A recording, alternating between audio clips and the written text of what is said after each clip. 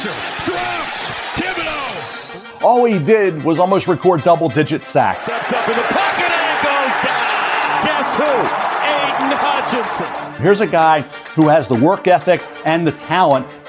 Now Willis taking a shot for the end zone, and it's caught. First of all, I think Malik Willis from Liberty and Kenny Pickett from Pitt may even be gone by the time they pick at 50. Well, welcome into a special edition of First Draft Podcast. This week, it's the ESPN Scouts Inc. style. I'm excited for this. We've been waiting a long time. I'm your host, Todd McShay. Usually it's Field Yates in the seat. It's going to kind of be a roller coaster ride. It's going to be interesting with me handling the reins today, but I'm looking forward to it, especially because the special guest today is my good friend and my teammate here at Scouts Inc., Steve Mensch, a man who, by the way, once in Mobile, Alabama, at the Senior Bowl, with a room full of scouts watching tape, ordered room service with a bowl of clam chowder, and a glass of orange juice. So that was the best way I thought to introduce you, Steve. Welcome to the show, bud. Yeah, the best part of that was I was stunned that everyone else was stunned, and then like an hour later, I was like, "Oh yeah, no, that's a bad decision. That was a bad move on my part." I mean, just to kind of peel back the curtain before we get started here, Kevin Weidel, who worked with us for 10 years and now is a scout with the Ravens, he was sitting there and you ordered it and kind of gave me a funny look. But then when it came in the room and he could actually see you in front of a bowl of clam chowder and kind of sipping it down with some orange juice, I thought he was going to get sick. And then I started to get sick because he looked like he was going to get sick. Anyway.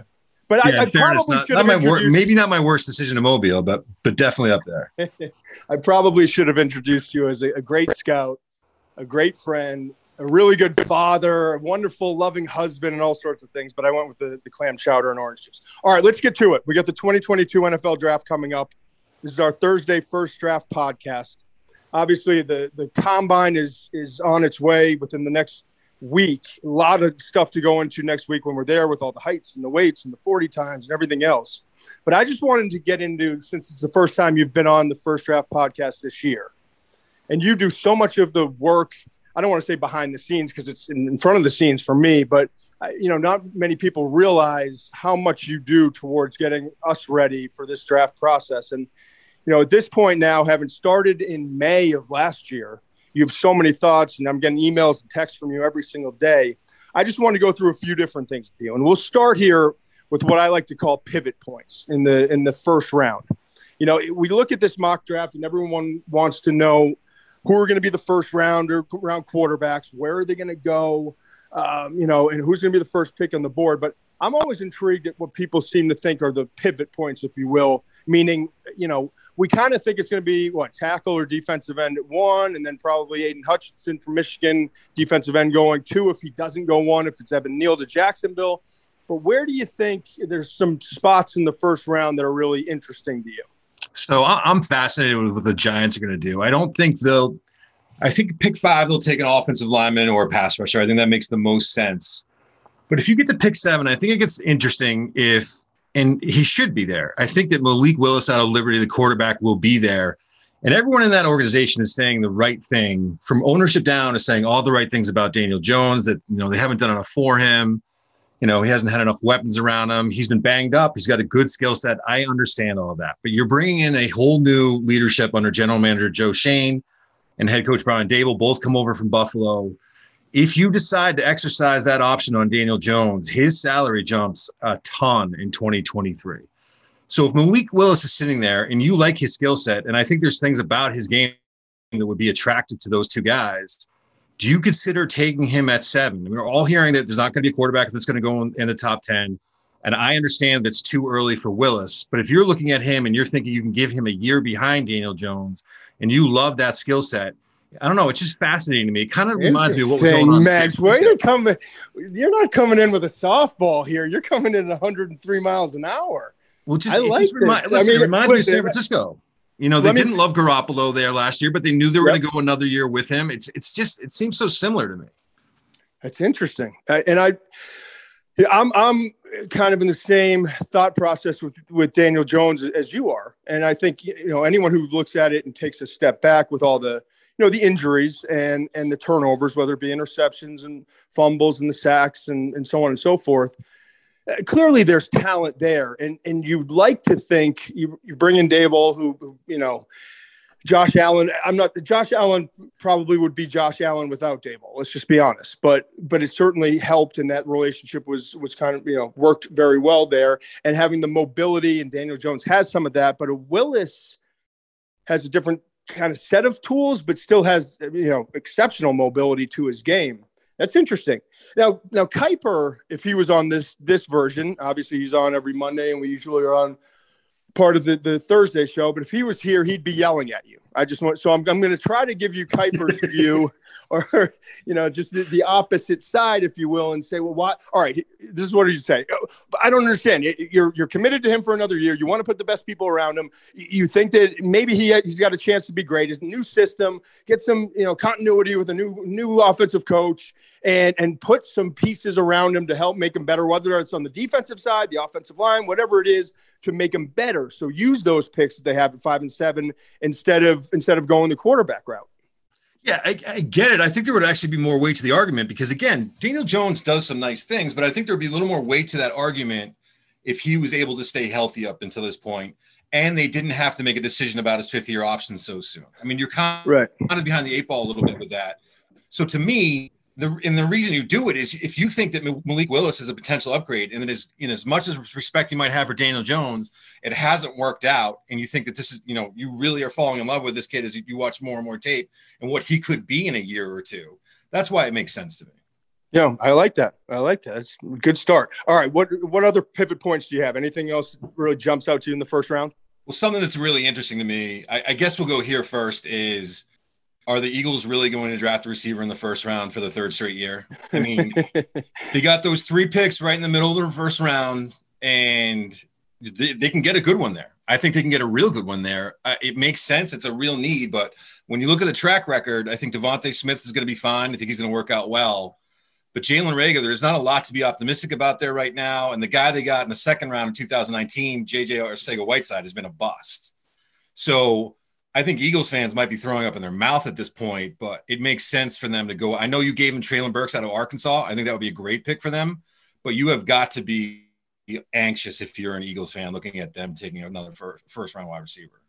Yeah, I mean, I guess I look at it from both sides. I mean, obviously, we're talking about the Eagles who pick at 15, 16, and then again at 19 overall. Yep. So in my recent mock draft, and I think a lot of people kind of go in the similar direction, that defense early with 15 and 16. And then I went with receiver because I do think it's a position of need.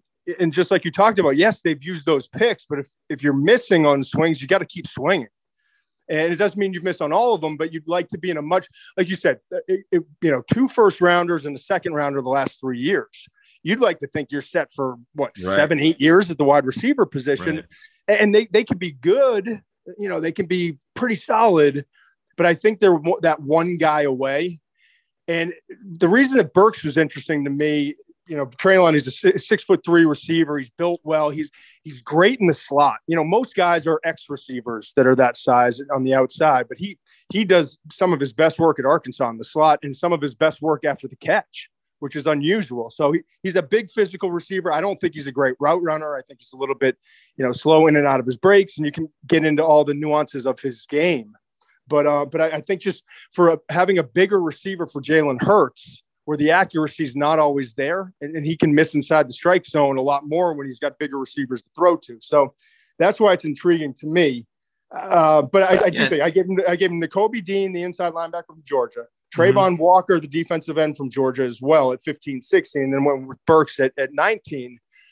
I'd be pretty happy with that if I was an Eagles fan. But again, there'd be a lot of trepidation. Yeah, but so if you bring it up, so where else would you go? If you've already gone, whatever the player is, you can plug in Devin Lloyd for Nakobe Dean. You can plug in Jermaine Johnson III from Florida State for Trayvon Walker. But if it's defensive line and inside linebacker with 15, 16, where do you go at 19? Or here's the other thing that I was thinking. Now, anytime you see, and I know it's not early first round picks, but anytime you see these 3 picks grouped together like this, and you have 3 first round picks, do they package? Are there someone that they want to move up to get? And there has been some of them getting tied to Seattle quarterback Russell Wilson. Are they going to make? Is this a team that's going to make that big splash move? Do they? That's the only quarterback move I would make. Mensch, that's the only quarterback move I would make would be trading for a veteran. And yes, and Russell's the only name that I've heard there. I haven't heard Deshaun Watson. I haven't heard Aaron Rodgers there, and we're going to find out a lot more, it sounds like, in the next week or so. But to me, if I've got 3 first-round picks and you'd like to think you could get a great quarterback, package up and go get a guy, but it's not the year. And so now it's about, in my opinion, unless one of the quarterbacks that you love falls in your lap at 15, I just, I love Malik Willis from Liberty. I think he has exceptional mobility. He's got the strongest arm of all the quarterbacks in this class. But are we certain that we're getting a significant upgrade over what we already have in Jalen Hurts? That's the big question to me. So if you're making a quarterback move and I'm Howie Roseman, the GM, I'm absolutely going to go the route of Russell Wilson if I have a shot at doing that, but I'm not doing anything else. I'm not going in the rookie pool. I'm trying to build around Hurts. And we've kind of gone all in on Hurts to this point. He made significant improvement over the course of the last year. And, if you think if you can put 3 other first-round players around him, that they got a chance to make that next step. And that's the best you can do with this quarterback class, unless, like you said, you can go get a Russell Wilson. Right. I mean, the other option, you could get a corner there, depending on who falls to you. You could stay on the defensive side of the ball and continue to build it and hope you find a receiver in the later rounds. But to me, it just, as bad as it's been, receiver makes the most sense. I just see them doing it again. Yeah. And cornerback's so loaded this year too. Yeah. Ahmad Gardner, Sauce Gardner from Cincinnati, Derek Stingley from LSU. They're likely to be off the board in the top 10, 12 picks. And then after that, you get Trent McDuffie and Kyler Gordon from Washington, Andrew Booth from Clemson. And then you get in the second round, there's still a lot of good corners, like Tariq Woolen, the 6'3" long corner from UTSA, Roger McCreary, who was shutdown corner at Auburn, Khair Elam from Florida, Martin Emerson, who's more of a press zone corner from Mississippi State. But anyway, the list goes on and on. But if you don't get that corner in round 1, my point is there are guys in rounds 2 and 3 this year. All right, so those are 2 really interesting points in focusing in the NFC East. Anything else in the first round that jumps out at you before we get into another topic here? Well, not to pump you up too much, and I'm guessing you took a lot of heat for this one, but I thought in one of my favorite picks in your mock was the Lions taking North Carolina quarterback Sam Howell at pick 32. Okay. And I heard you kind of hint at it or talk about it. It gives you that 5th-year option, which I think is important. And when I look at how I understand, look, I get why he could go in the second round. I understand why we have a second round grade on him. You're looking at him and, 2021 tape's not as good as the 2020 tape. I really felt like I was going to get something more in Mobile, and watching those practices, I wasn't overwhelmed with how he played. But I go back to the 2020 tape and I go back to, what his overall skill set is. And I'm intrigued. And I think if you're going to get potentially a starting quarterback that late, I think you take a shot at it. And I know that, Jared Goff and the dead money and all that will go down, but his base salary will go up. And I think Jared Goff is an okay quarterback, but I don't believe that he's going to be the quarterback that takes you to the Super Bowl. And if that's the case, then I love taking a quarterback with that last pick in the first round. Passion, drive, and patience. The formula for winning championships is also what keeps your ride or die alive. eBay Motors has everything you need to maintain your vehicle and level it up to peak performance. Superchargers, roof racks, exhaust kits, LED headlights, and more. Whether you're into speed, power, or style, eBay Motors has you covered. With over 122 million parts for your number one ride or die, you'll always find exactly what you're looking for. And with eBay Guaranteed Fit, your part is guaranteed to fit your ride every time or your money back. Because with eBay Motors, you're burning rubber, not cash. With all the parts you need at the prices you want, it's easy to make your car the MVP and bring home huge wins. Keep your ride or die alive at ebaymotors.com. Eligible items only. Exclusions apply. This podcast is proud to be supported by Jets Pizza, the #1 pick in Detroit-style pizza. Why? It's simple. Jets is better. With the thickest, crispiest, cheesiest Detroit-style pizza in the country, there's no competition. Right now, get $5 off any 8-corner pizza with code 8SAVE. That's number 8, S-A-V-E. Go to jetspizza.com to learn more and find a location near you.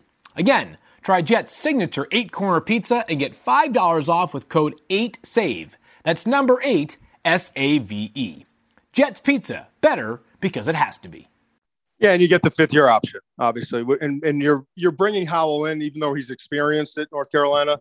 You're bringing him in to develop him because he's got the big arm.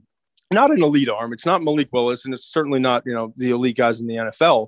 But he's got a strong arm. I think he's the most accurate deep ball passer in this year's class. His mobility, I think, is a little overrated in terms of what it was at North Carolina compared to what it will be in the NFL. Because, listen, I just watched Wake Forest today, watching Ty Chandler, the running back, and their 3 offensive linemen. And I watched UNC in that game, which was an unbelievable game, by the way, 58-55. But my point is, they're running him like 2 out of 4 plays. It seems like they're running him on quarterback draws, and that's a huge part of his game. But it's not going to be that in the NFL. He's not, overly fast, but he is mobile enough, and he's tough and competitive and all those things. And you just love him when you sit down and meet with this guy. And that's kind of why I thought Detroit would make sense. The 5th-year option, a quarterback that's going to need a year. You've got a veteran quarterback that can be your bridge, if you will, and you can learn from and sit back and kind of understand an offense coming from that system in North Carolina. So I'm not saying they're going to do it. I'm not saying Howell belongs in the first round. I don't think necessarily he does, but we see every year a quarterback or two get pushed up late in the first round. We saw, we've seen several teams do this where they try to trade back in. We talked about it recently on the Mel's mock draft show. We talked about Ozzie Newsome coming in and getting their quarterback for the next 10 years, and wanting to leave a legacy. But that was more to the point of what Pittsburgh was doing, but not necessarily what Detroit was doing. But ultimately, when you're late in that first round and you have a quarterback need in any way, shape, or form, to get that 5th-year option is unbelievable. And that's what Ozzie did with Lamar Jackson. So I think what they do there will also tie into, it talks about the depth of the corner class again, who's available. I think if Tariq Woolen's there, it could be tough to pass up on a guy like that at pick 32, because I think he's got the talent to be a number 1 corner, and that's obviously a need for them. But again, if you think you can get your starting quarterback at pick 32, and I think there's a chance that Howell could be that guy. I don't think it's a lock, but I think there's a chance. Then, man, I just like taking that chance. Yeah, and just a few picks later, you're picking again in the second round, and you can probably get this. It's very likely you're going to get the same player at 34, I think they pick, that you would be able to get at 32. Right. All right, so we got through the pivot points. Those are some really interesting spots, especially early on with the Giants and Eagles. Now I want to take a look at some of your favorite players. 5 guys, and it doesn't have to be obviously the 5 best players in this class, but I call it the all-tape team. I do that every single year. Like, who are the 3, 4, 5 guys that jump out to me that I could sit there and get lost in their tape because I love the way they play, whether it's the physicality, the confidence, whatever it is. Are there a few guys, I don't care if it's 2, 3, 5, whatever it is, a few guys this year that you just absolutely love the way they play the game? Well, I mean, there's always a bunch every year, right? I mean, I came up with 5. The first one, I think you might have a guess. It's a Big 12 safety. Yeah, Peter, yep. You've been banging on the table for him. And if you'll notice, by the way, if you go to ESPN.com, the draft tracker, and you follow our rankings, I've been holding off. I've had Dax Hill from Michigan all year long. I've had Dax Hill like an 88 grade on Dax and an 87 grade on Petrie. And I finally have made the move. I didn't even tell you about this. I didn't know. I think you just sent me the grade. On this podcast. I was going to break it on this podcast for you, and now I'm doing it earlier than I expected to do, but that's great too. But I bumped him up to the number 2 safety in this class, behind Kyle Hamilton, who we all agree is going to be a top 10 pick, could be a top 5 pick. So there you go, Mensch. That's your first concession of the rankings year for you. Yeah, I mean, I don't think he has great size. He doesn't have great length, but you throw on the tape, he's versatile. He plays fast. I mean, I think you texted me back. You said, I really like him too. He's all over the field. I couldn't agree with you more. I like watching him play. I thought he was super competitive in Mobile.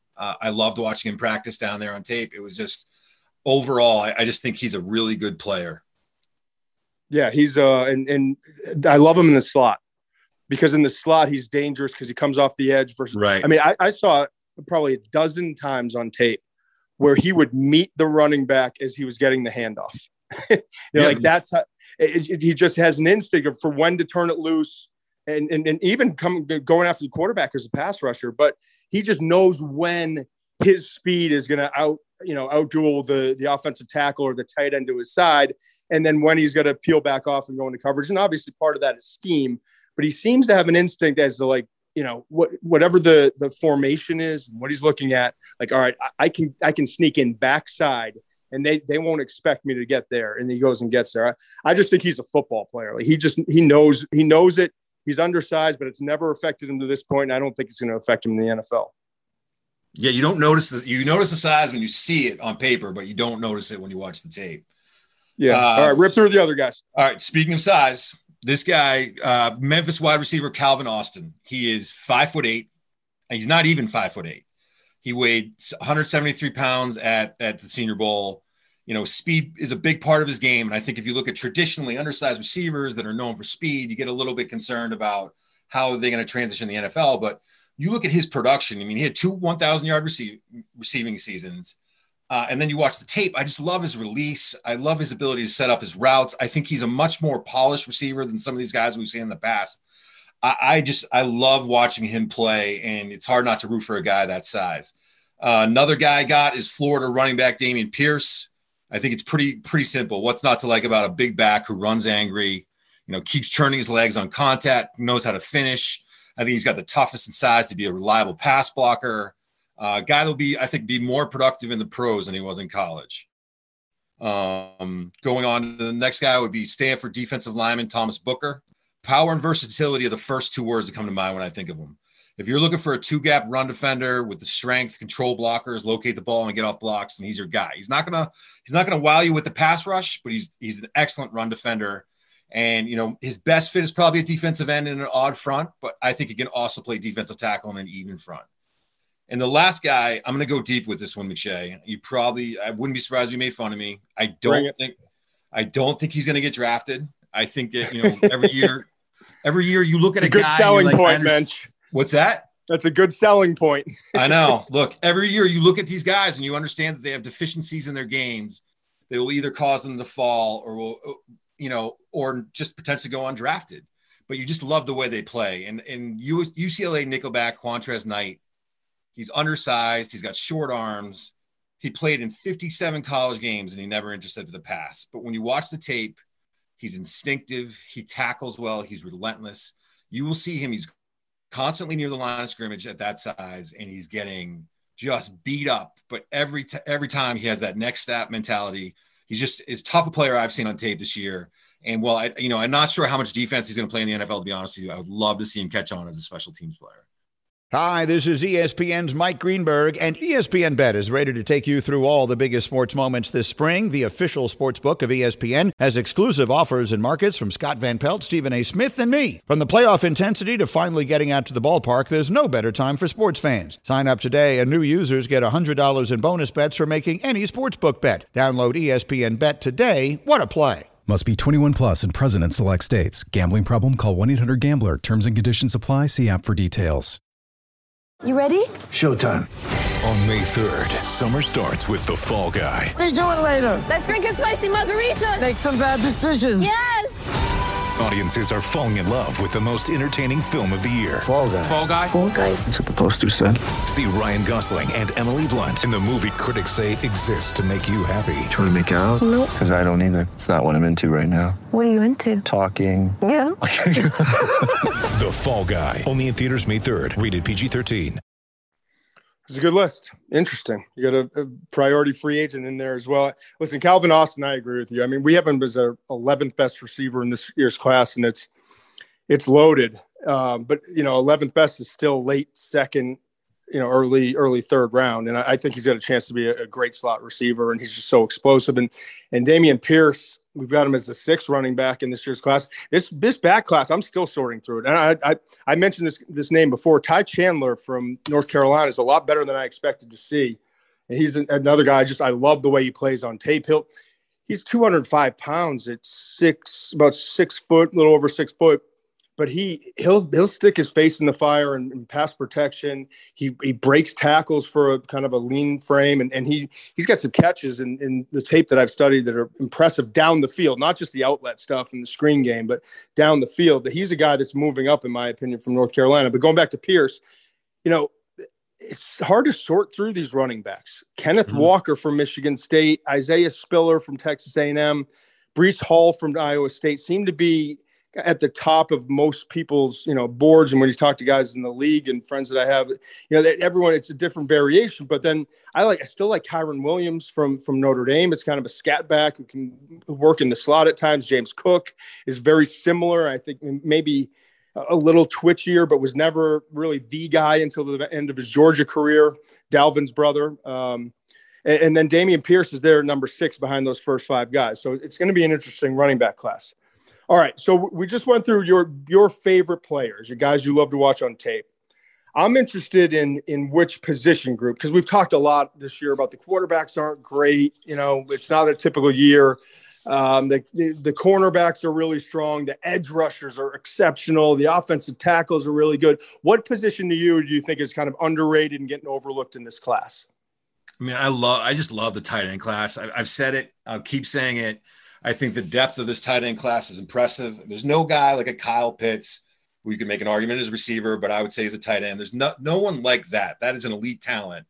And, the top tight end on our board is Colorado State's Trey McBride. He's not in that category, but I love his game. I think he's rugged. I think he makes contested catches. When you look at that tape of Colorado State, I mean, he is really the only weapon they have, and every defense knows it, and he still finds ways to make plays. Yeah, he's not built like Dallas Goedert for the Eagles, but he reminds me a lot in terms of his game. Like, it's not a lot of great separation, but it's late separation, using the body, going up. It's being able to work in line as a blocker, even though he's not dominant, but he's effective, and as a move blocker, and can create a little bit after the catch. Again, not elite traits. And Goddard wasn't coming out of, Alabama or Michigan or Georgia or a premier program. He was, so kind of a smaller program, doesn't have elite traits, but I think McBride, I agree, the best tight end in this class. Yeah, I didn't actually see that until you mentioned it, but it makes a lot of sense. They are very similar players. And then I think when you go into like, who's that second guy, I think there's a real battle for that. I think that, we have Coastal Carolina's Isaiah Likely right now. I think when you watch his tape, man, he flashes as a route runner. He's got really good hands. A lot of these guys got to get better at blockers, and he certainly falls into that category. But if he hits his ceiling, then I think you understand why he's the number 2 tight end in this class. And then UCLA's Greg Dulcich and had a great week at the Senior Bowl, might be the, outside of Likely, competing for the best big play threat in the group. Yeah. Jalen Weidermeyer, I think, from Texas A&M. I think we forget how good he is because we just, we've had the Senior Bowl now. We haven't seen him in a while. And Jalen Weidermeyer is a real good tight end prospect to me. When you're looking at those three. He's had so many drops this past year, but I loved his tape in 2020. And you still like the athleticism there for a big guy. Yeah, I get it. I mean, he was before the drops this year, and I get it. He was definitely in consideration to be the top tight end in this class. And I think that, I understand it dinging him a little bit, but I still think he's got a chance to be a really good player in the NFL. And then you just keep going down the list. I mean, Jeremy Ruckert, sure-handed, Cole Turner, some of the releases that I see on tape are impressive. Cade Otton had disappointing last 2 seasons, but I think when you watch the tape, he's probably a better player than the production shows. I mean, it just goes on and on. How about Jake Ferguson, too? Jake Ferguson caught everything at the Senior Bowl. And I think I've done 6 tapes on him the last 2 years. I don't think I've seen him drop a pass in a game. He had a great week. I mean, he had a great week. There's a lot of guys that helped themselves down there. I think he's definitely near the top of that list. And, and that's a guy we've got in the 4th round right now. That's our 9th best tight end, or I haven't seen the latest rankings. He's in that range, I'd say.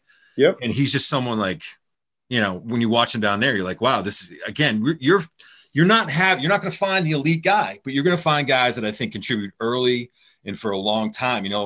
the other day I threw on Curtis Hodges from Arizona State, late round guy. I think you moved him in the late round recently. And he just reminds me of Donald Parham from the Los Angeles Chargers, who obviously had that horrific injury, and hopefully he's going to be okay. And I just think he was starting to carve out a role with that team and just that big target over the middle. And that's what Hodges is. He's about 6'8", just like Parham, just a big target that can help you in the red zone, make some plays over the middle. Maybe he's not an every down player and you don't take him early, but I think he could play a role in the NFL. And that's when you're looking at this group, there's just guys like that all over. Yeah, and the league so much now, more so than we've seen in a long time, is becoming like middle of the field centric. Whether it's a tight end that you're using to flex out, we saw Kyle Pitts come in record-setting rookie year, what he did with the Falcons, and it's more than that. And bigger receivers going from that X receiver into the slot, like you're just looking for matchup pieces, create some mismatches. And I was just looking at it right now as you were going through this list. No team has as tight end as their number one need, right? It's always pass rusher, quarterback, wide receiver. But there are several teams, and I've just looked at our list of team needs, like the second, third, fourth need that they have, which is pretty early. The Rams could use an upgrade at tight end.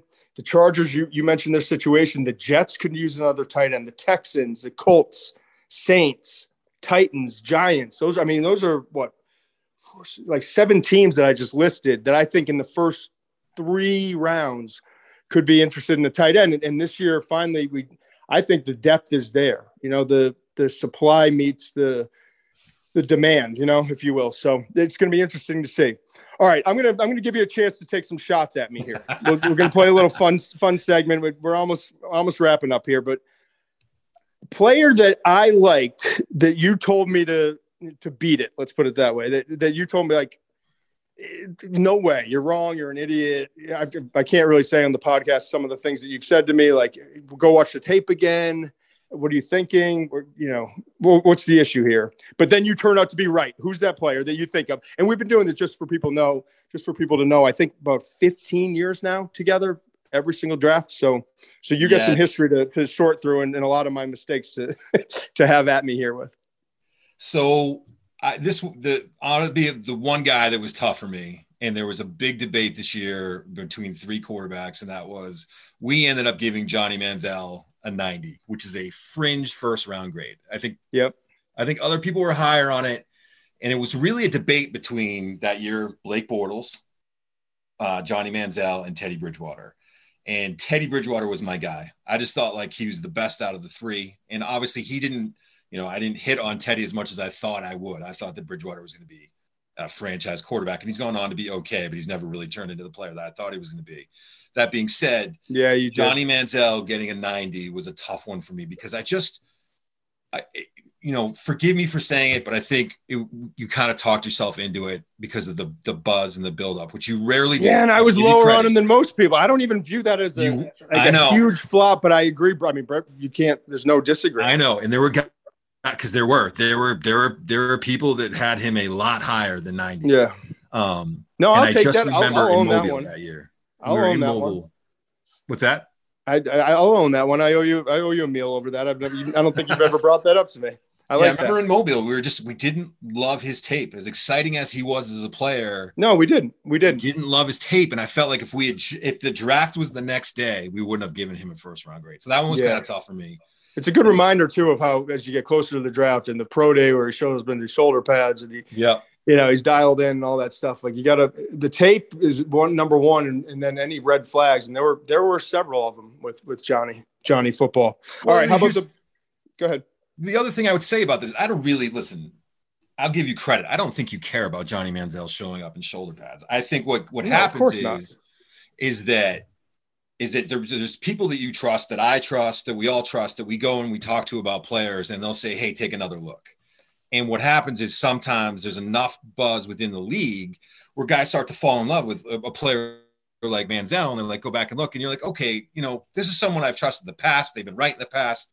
I'm going to go back and look and see what they're saying. And sometimes that's where you start to move a player. And it's paralysis by overanalysis, that old saying, is you now are going back and finding ways to like this player that you didn't love before. And I think that's really kind of what happened in that situation, and happens every once in a while.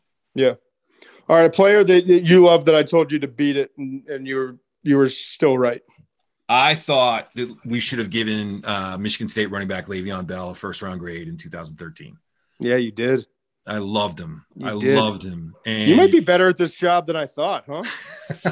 So he ended up going. Listen, we gave him a third-round grade, which for a running back, to keep it in perspective, a third-round grade for a running back is pretty good. And where was he drafted? If you think he's going to go in the first 2 nights of the draft, that's pretty good for a running back, I think. I just thought he was unique in what he could give you, and it bared out. It was unique. He was unique in what he could do as a receiver and what he could do on third down. That's what I really liked about him. All right, now that we've sugarcoated you and told you how great you are and made you feel so good and you've got all this confidence, the section I wanted to do was Mensch's notes. Like, doesn't matter what it's about. Does just miscellaneous notes, stuff that you've written down, stuff that you're hot on. Go ahead, rip. I can't believe that Arizona State defensive end Tyler Johnson didn't get a combine invite. I just can't. He's big and he's long, and I don't like him as much as Booker from Stanford, but he's right there. He's a guy that can control blocks. He's not going to wind up as a pass rusher. He is, he's got enough talent. I don't think I would be stunned if he wasn't drafted, and not to get a combine invite, really surprised me. And, the other thing is I've been watching a lot of Pac-12 tape, and just to get into it a little bit, there are 3 intriguing, slot receivers / return men and coming out of that conference. And I'm interested to see where they go, because I think they're all day 3 guys. But when you're looking at Kyle Phillips from UCLA, Stanley Berryhill from Arizona, and Britton Covey from Utah, all players that are I don't think they're going to run great times. They're not big, but they are very good and efficient after the catch in terms of making guys miss, instinctive, can get open underneath, and then they can help you out in the return game. And it's interesting that they're all coming from the same conference, and it'll be cool to see where they go. Well, Mensch, I appreciate you coming on. It's always fun. We do this every single week. We just don't do it for other people to hear. And you humbled me, so that's always good. Kuiper's going to love listening to this. He's going to make Kim and Lauren listen to it at home, and so that's a win as well. So thanks everyone for listening. We really appreciate it. Mensch absolutely deserves this time to unleash the all the scouting notes that he's done. We'll be back on Monday though for our normal 2 p.m. live stream on YouTube, Twitter, and the ESPN app, and it's also available wherever you get your podcasts. So again, thanks for listening, and we'll see you next week.